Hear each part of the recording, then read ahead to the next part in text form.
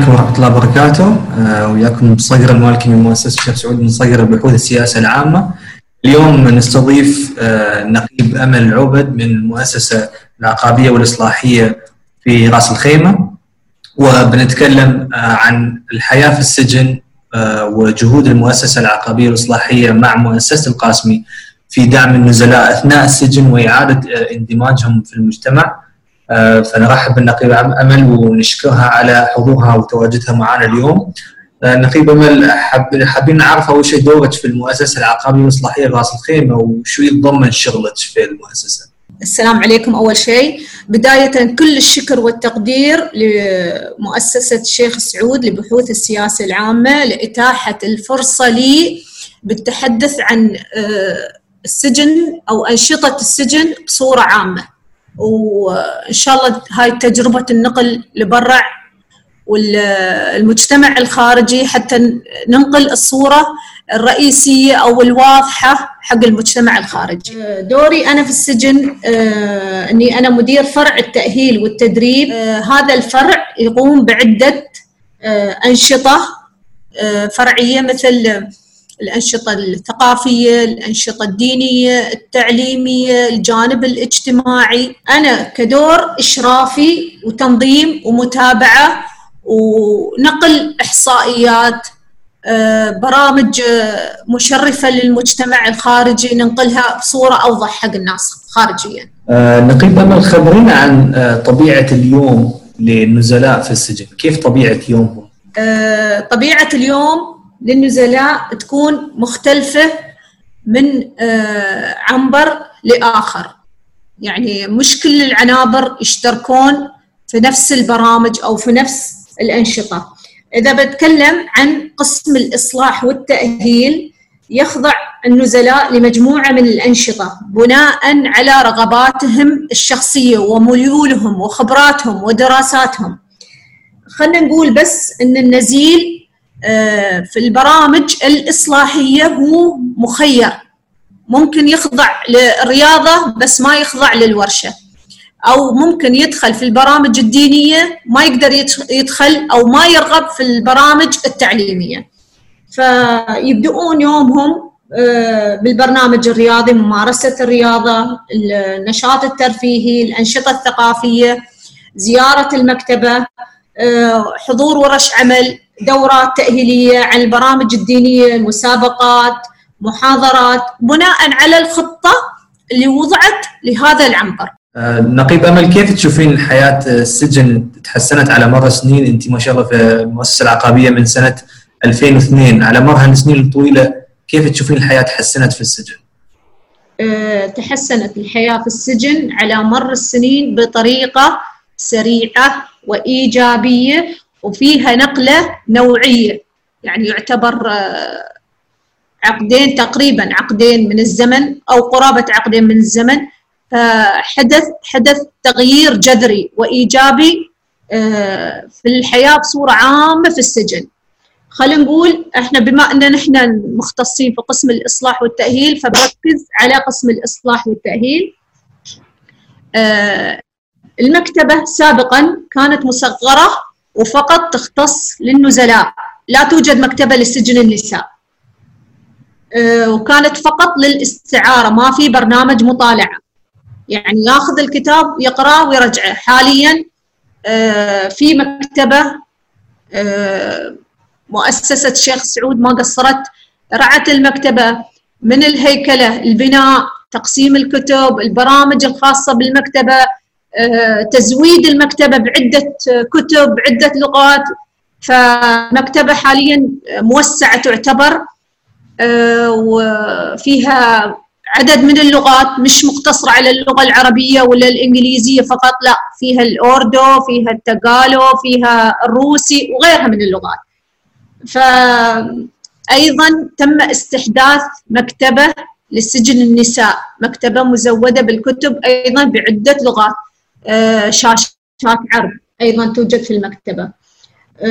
البرنامج الرياضي كان فقط مقتصر على كرة القدم داخل العنابر، الحين في ملعب كبير موسع حق العنابر، تم إضافة كرة القدم، طائرة، التمارين الصباحية اليومية، استحداث النادي الرياضي الذي يتضمن العديد من الألعاب الرياضية. نادي رياضي موسع ترفيهي فيه العديد من الأنشطة الرياضية. أيضا قبل عقد من الزمان لم يتم وضع خطة للاحتفالات والمناسبات العالمية ولا المحلية ولا الوطنية. يعني سابقا ما في أي برامج للمناسبات. حاليا احنا نحتفل بيوم الأم، نحتفل باليوم الوطني لدولة الإمارات، نحتفل بيوم العمال، نحتفل بمناسبة شعبية اللي هي المنتصف من شعبان. الكثير من المناسبات الثقافية، الفنية، المهنية اللي تخص الصحة والسلامة.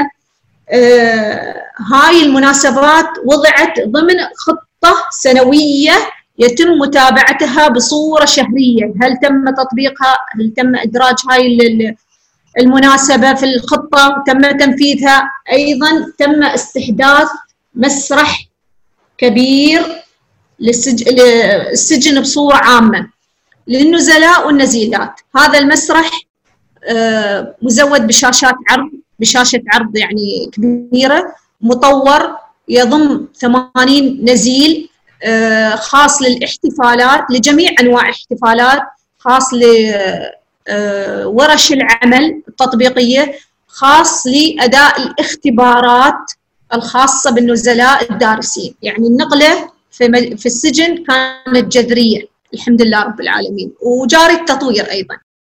طبعا تقريبا جاوبتي السؤال اللي عقبه، اللي هي شرحتي لنا ما شاء الله الأنشطة المتوفرة للسجناء، بس ممكن أكثر، هل في مثلا أنشطة معينة يعني أكثر طلبا من السجناء؟ هل في أنشطة يركزون عليها أكثر من غيرها؟ شو هي هاي الأنشطة؟ الأنشطة اللي تلاقي استحسان النزلاء اللي هي خلينا نقول البرنامج الرياضي، وبالذات كرة القدم، لأن تدري البرنامج الرياضي فيه حركة، فيه تجديد للجسد للعقل، يفرق طاقته الجسدية، بينظف مخه. فهذا النشاط يعني يجذب النزلاء بطريقة غير طبيعية. أكثر نشاط شغال عندنا اللي هو كرة القدم، البرنامج الرياضي كرة القدم، ويليه الورشة المهنية أو الفنية للنزلاء، لأنهم في نهاية الشهر يتقاضون مبلغ وقدره بناء على الأيام اللي طلعوا فيها، يعني في مردود مادي، فهذا يستقطب النزلاء أكثر. عند اختياركم للأنشطة اللي ذكرتيها للنزلاء، هل في معايير معينة تطلع إليها المؤسسة العقابية، وهل تختلف بين الذكور والإناث؟ المعايير أو المعيار الأساسي اللي بتركز عليه إدارة المؤسسة العقابية والإصلاحية في رأس الخيمة، وتوقع في جميع الدول حتى ما بقول في الإمارات، اللي هو تأهيل النزيل لسوق العمل. النشاط اللي بيتلقاه النزيل مو مشكلة، بيفرغ طاقته وبينظف جسمه وبيحرك الدورة الدموية، بس في النهاية هو يبغي نشاط يصقل شخصيته، ينمي مهاراته. هالنشاط يوم بيطلع بيتم الإفراج عنه من السجن، بيحصل مردود من وراء النشاط اللي تعلماه في السجن. هل بيفتح له مشروع صغير، هل بيفتح له ورشة نجارة، يعني إلى آخره. النشاط اللي بيستفيد منه في السجن لازم يفيده هو كشخص خارجي يكمل حياته بعد ما يطلع من السجن. فأعتقد هالمعيار هو الأساسي اللي المفروض يتم التركيز عليه. وطبعا بالفعل الأنشطة تختلف من النساء للرجال. ممكن النساء أنشطتهم تكون أكثر سهولة، ممكن أكثر مرونة، ممكن تتطبق عندنا معاييرها، تتطبق عندنا بسهولة. الأنشطة الخاصة بالنساء يعني الحرمة ممكن ما تقدر تفتح لها مشروع كبير برا، ميزانيتها ما تسمح، أي ظروف أخرى تعيق عليها تطبيق النشاط بصورة خارجية، تقدر تطبقه وهي جالسة في بيتها ومرتاحة وإلى آخره. مثل الأنشطة مثل في مجال خلينا نقول الحين السوشيال ميديا شغالة بصورة فعالة، ممكن تكون ميك اب ارتست، ممكن فن الحناء، ممكن إعادة تدوير المواد إلى آخره. يعني ممكن صناعة الصابون. هاي الأنشطة كلها تطبق عندهم في سجن النساء، ممكن تستفيد منها برا وتفتح لها مشروع وهي في بيتها جالسة مرتاحة وتسد حاجتها. من خلال البرامج اللي طرحتوها، برامج تنموية والأنشطة اللي ذكرتوها، شو أكثر البرامج والأنشطة اللي حسيتوا فيها تأثير على النزلاء؟ البرامج والأنشطة اللي فيها تأثير على النزلاء الله يسلمك، اللي مثل ما قلت لك اللي هي بالنسبة بتكلم مرة ثانية عن النزيلات اللي فيها اكتيفيتيز، اللي فيها حركة زيادة يحبونها. يمكن طبيعة الإنسان بصورة عامة، خلينا نقول نزيل ولا غير نزيل، بس بما أنه هو نزيل وبين 4 جدران، فالنشاط اللي فيه حركة زيادة ممكن هو اللي يعني يسترغبه أكثر أو يحبه أكثر. يعني تعال خلينا نسوي ورش حناء حق النزيلات، فن الحناء، خلينا نسوي ورش إعادة تدوير، خلينا نسوي ورش ممكن الميك اب ارتست أو صناعة الصابون. بتحصل إقبال غير طبيعي، لدرجة إنه ممكن نقسم المجموعة إلى مجموعتين، مرات إلى 3. ما نبى نحرم أي حد، ما دام هي رغبة إنها تشارك ما نحرمها، بس نقسم العدد، لأن هاي فيها حركة أكثر، فيها مردود، ممكن هي يعني تستغل هاي النشاط أو هاي المهارة اللي اكتسبتها مثل ما قلت لك حق بعد الخروج من السجن. كيف تشوفون تأثير طبعا في تعاون بين مؤسستنا مؤسسة الشيخ سعود والمؤسسة العقابية من خلال المكتبة والدورات التعليمية والأنشطة، كيف تشوفون أثرها على النزلاء؟ هل هناك في تغيير في السلوك وكيف؟ طبعا جهود مؤسسة الشيخ سعود ليس مبالغة، جهود جبارة جذرية بالنسبة لنا نحن قسم الإصلاح والتأهيل، فرع التأهيل والتدريب، بما يخص المكتبة والدورات التعليمية وجميع الأنشطة اللي تقدمها. جهود جبارة. من أي ناحية؟ إنها غيرت سلوك النزلاء. عندنا فئة معينة من النزلاء يعني النشاط الحركي عندهم جدا ضعيف، ويكاد أن الشخص النزيل ما تشوفه بالشهر ولا الشهرين، بس يطلع للمكتبة استعارة، يشارك في الأنشطة الخاصة بالمؤسسة.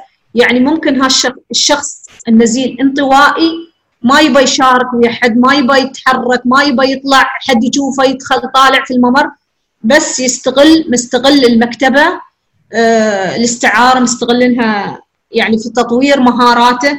ممكن هو شخصية معروفة أو دكتور أو مهندس أو هني يستغل. عندنا يتنا شخصيات صراحة استغلوا وجود المكتبة والدورات التعليمية، يعني ما شاء الله قرأوا الكتب، أكثر من نص المكتبة قروها، اختموا المكتبة مثل خلينا نقول بالعامية، يعني اختموها المكتبة.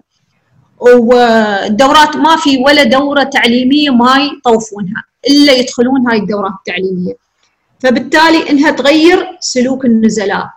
يعني يجيك النزيل يمكن منكسر نفسياً داخل السجن وهو إنسان وشخص ومعروف برا وبيته وأسرته، الأفكار السلبية التي فالمكتبة والأنشطة اللي تسويها مؤسسة الشيخ سعود تمتص هذا خلينا نقول النفسية السيئة اللي عنده، ويقضي وقته وينمي مهاراته في القراءة والانخراط في الدورات التعليمية أو الثقافية. عندهم مؤسستكم دوم مثل ما نقول مش فقط هو عقاب لكن أيضا في إصلاح، ومن باب الإصلاح طبعا هو الاندماج للمجتمع، أهمية إعادة إدماج النزلاء للمجتمع بعد ما يطلعون من السجن.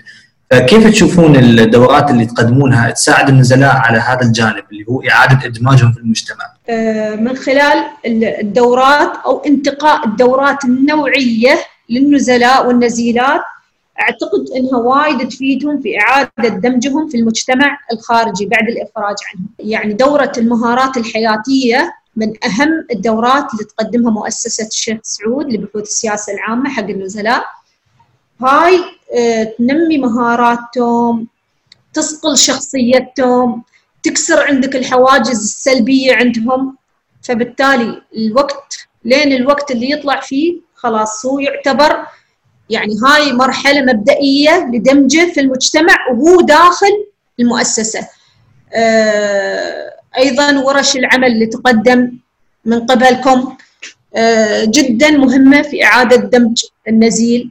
البرامج اللي تقدمونها لهم وايد مهمة في إعادة دمجهم للمجتمع. شو التوقعات المستقبلية بين التعاون مع مؤسسة القاسمي ومؤسستكم؟ كيف ممكن المؤسسة تدعم المؤسسة العقابية والإصلاحية بشكل فعال أكثر؟ اللي نتوقعه التوقعات إن شاء الله توقعات إيجابية، وإحنا نبقي نقلة نوعية في الدعم من عندكم أنتم للمؤسسة العقابية والإصلاحية في راس الخيمة. من أي ناحية؟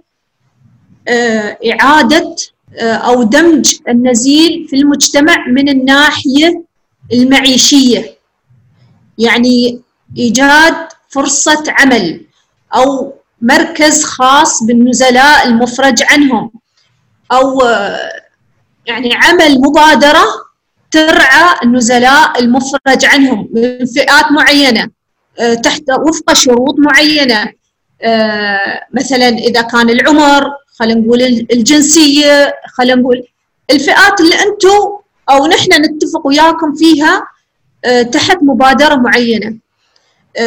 أهم شيء للنزيل التوظيف بعد الخروج من الإفراج، بعد مرحلة الإفراج، لأنه هو تعرف طالع من سجن، طالع حياة جديدة، يمكن داخل السجن 5 سنين 7 سنين 2 سنين. أنت تعرف الحياة الخارجية تتغير بين يوم وليلة، فهو بيطلع بينصدم في المجتمع الخارجي، في الحياة، في غلاء المعيشة، يمكن متزوج عنده أبناء، فكيف يفكر؟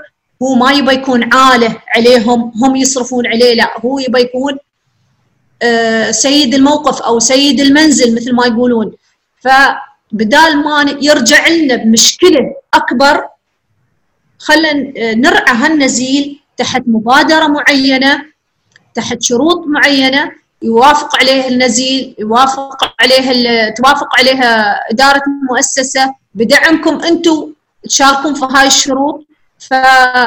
يعني بتكون تجربة جدا جدا جدا رائعة، وبتكون لكم الصدارة في هالمبادرة، لأن هالمبادرة اشتغلنا عليها قبل 4 أو 5 سنوات، تعتبر يعني مش كشغل احنا اشتغلنا عليها، بس كتقبل جهات ومؤسسات حضرت اجتماعات أكثر من 6 اجتماعات في مؤسسات محلية هي عندنا أو شركات محلية، الكل رفض توظيف النزيل. أنا ما أتقبل نزيل يشتغل عندي في الشركة أو في المؤسسة اللي عندي. فإذا أنتوا إذا أنتوا دعمتوا هالمبادرة بتكونون تبوأتوا مثل ما يقولون الصدارة. ذكرتي طبعا كيف كان في تحسن وتغيير جذري لما نتكلم من 2002 لين 2020، تحسن كبير في الخدمات وفي استراتيجية المؤسسة العقابية والإصلاحية. لو تشرح لنا كيف تحسن المؤسسة وتطور من خدماتها على مدى السنين، وأيضا شو تشوفين مستقبل المؤسسة العقابية والإصلاحية في إمارة راس الخيمة؟ المؤسسة العقابية والإصلاحية في راس الخيمة، خلينا نقول يعني حتى المبنى كان المبنى في مكان واستوى المبنى في مكان آخر. كان المبنى في المعمورة، استوينا في منطقة ثانية، المبنى أكبر، المبنى أوسع. الخدمات اللي تقدم للنزيل الحين صارت المحاكمة أونلاين، بدال ما أنت حين الأونلاين يوفر عليك مجهود انك تأمين حراسة، تطلع نزيل عليه تأمين حراسة، تطلع نزيل مسافة، تختصر المسافة، الوقت، الزمن. فوايد أشياء تغيرت جذريا. إذا بنمر على قسم في إدارة، أنا ما بوفي الأقسام الثانية حقهم لأن كل قسم أدرى بعمله، بس تغيير جذري. عندنا مركز إسعاد المتعاملين اللي هو الخدمة الخارجية حق أسر النزلاء. الملتقيات الأسرية هاي إلها ملف خاص. أول ملتقى أسري حدث في إدارة المؤسسة العقابية والإصلاحية كان في في سنة 2012. الملتقيات الأسرية من أكثر السجون في دولة الإمارات العربية المتحدة اللي تسوي ملتقيات أسرية للنزلاء. عندك ملتقيات أسرية في مناسبات المنتصف من شعبان، في ملتقيات الأسرية في يوم الأم، في ملتقيات أسرية في اليوم العربي لحقوق الإنسان. يعني لو بذكر لك الملتقيات الأسرية، طبعا الملتقى نزيل يجلس ويا أسرته كأنه في بيته، لا يكون مقيد حرية ولا يكون ملابس، أغلب الملتقيات ما تكون بملابس السجن. الجو، المكان أو القاعة مثل ما قلت لك المسرح اللي تم استحداثه أو القاعة الخارجية كأن المكان قاعة أفراح. يعني الطفل يوم بيجي يزور والده أو الطفلة بتي تزور والدتها في السجن ما بتحس إن أمها مسجونة أو أبوها مسجون، بتحس إنها كأنها في قاعة أفراح. فالتغيير جذري. البرامج والأنشطة اللي تقدم للنزلاء يعني بالكم وبالكيف تحسنت إلى الأفضل. الورش، الحرف المهنية، ورشة نزلاء ما كانت موجودة بس بشكل يعني بدائي بسيط، الحين تطورت وتشوفون منتجات النزلاء تعرض في المستشفيات، في الجامعات، في كثير من الأماكن. يعني هل هناك أي جهود تذكر حاليا من المؤسسة العقابية والإصلاحية لمتابعة النزلاء بعد الإفراج عنهم؟ احنا في قسم الإصلاح والتأهيل عندنا فرع الرعاية الاجتماعية اللاحقة، يعني بعد الإفراج عن النزيل. بس خلينا نكون صريحين واضحين إن النزيل ما يتقبل أي شخص يتبعه بعد الإفراج. يعني أنت كباحث أو كاختصاصي نفسي أو كاختصاصي اجتماعي دورك وياي يتوقف لين حدود السجن. بعد الإفراج ما يتقبل، خصوصاً أنه لا توجد أي مبادرات ترعاهم من الناحية المادية. ممكن يتقبلك إذا كان في بينك وبينه ربط، كان بينك وبينه مصلحة، أنك أنت بتوظفه، أنك أنت بتوفر له راتب شهري، أنت بتسد حاجته، ممكن من هاي الناحية. بس كبرامج لين الحين ما في. حق الرعاية الاجتماعية اللاحقة هذا برفض من النزيل، وهو من هاي الناحية هو مخير مش مجبور أني أنا أرعى. هو انحكم عندي مدة وطلع خلاص، لين هني دوري أنا ينتهي بالنسبة له. نحن ما عندنا أي إشكالية نحن نتابع النزيل من الحالة النفسية، من الحالة الاجتماعية، ممكن حتى من الحالة الأسرية مع أبنائه مستواهم في المدرسة. بس النزيل 99% ما يتقبل. أنا هالكلام ما أجيب من نفسي، الكلام هذا من تجربة. النزيل بيتواصل وياك إذا كان بيحصل من عندك مردود مادي يسد حاجته. في حال تقبل النزلاء يعني متابعتهم بعد الإفراج عنهم، هل هناك في مبادرات لإعادة تأهيل النزلاء ودعمهم بعد الإفراج عنهم؟ إن شاء الله نأمل المبادرة هاي من مؤسسة الشيخ سعود لبحوث السياسة العامة. نبغي مبادرة من عندهم ترعى النزيل بعد الإفراج عنه، نأمل ذلك بإذن الله إن شاء الله. في الختام في رأيك كيف ممكن اللي يسمعونا والمجتمع كيف ممكن أنهم هم يدعمون المؤسسة العقابية والإصلاحية بأساسها؟ أنا أتمنى من الجهات الخارجية، من الأشخاص اللي يحبون تقديم عمل الخير، بما أن نحن نعيش في السجن وإحنا في قلب الحدث مثل ما يقولون، واللي في قلب الحدث يشوف ويسمع ويحس أكثر عن البيئة الخارجية.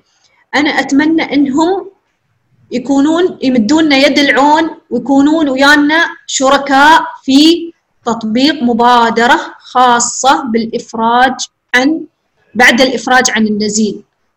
يعني النزيل يوم يطلع، يعني الواحد الله لا قال، بس الواحد يحطي نفسه يوم بتطلع من السجن شو تبغي، شو بتغطي؟ أنت ما تبغى تكون عالة على زوجتك أو على أمك أو على أختك، ما تبغى المجتمع ينظر لك نظرة سلبية.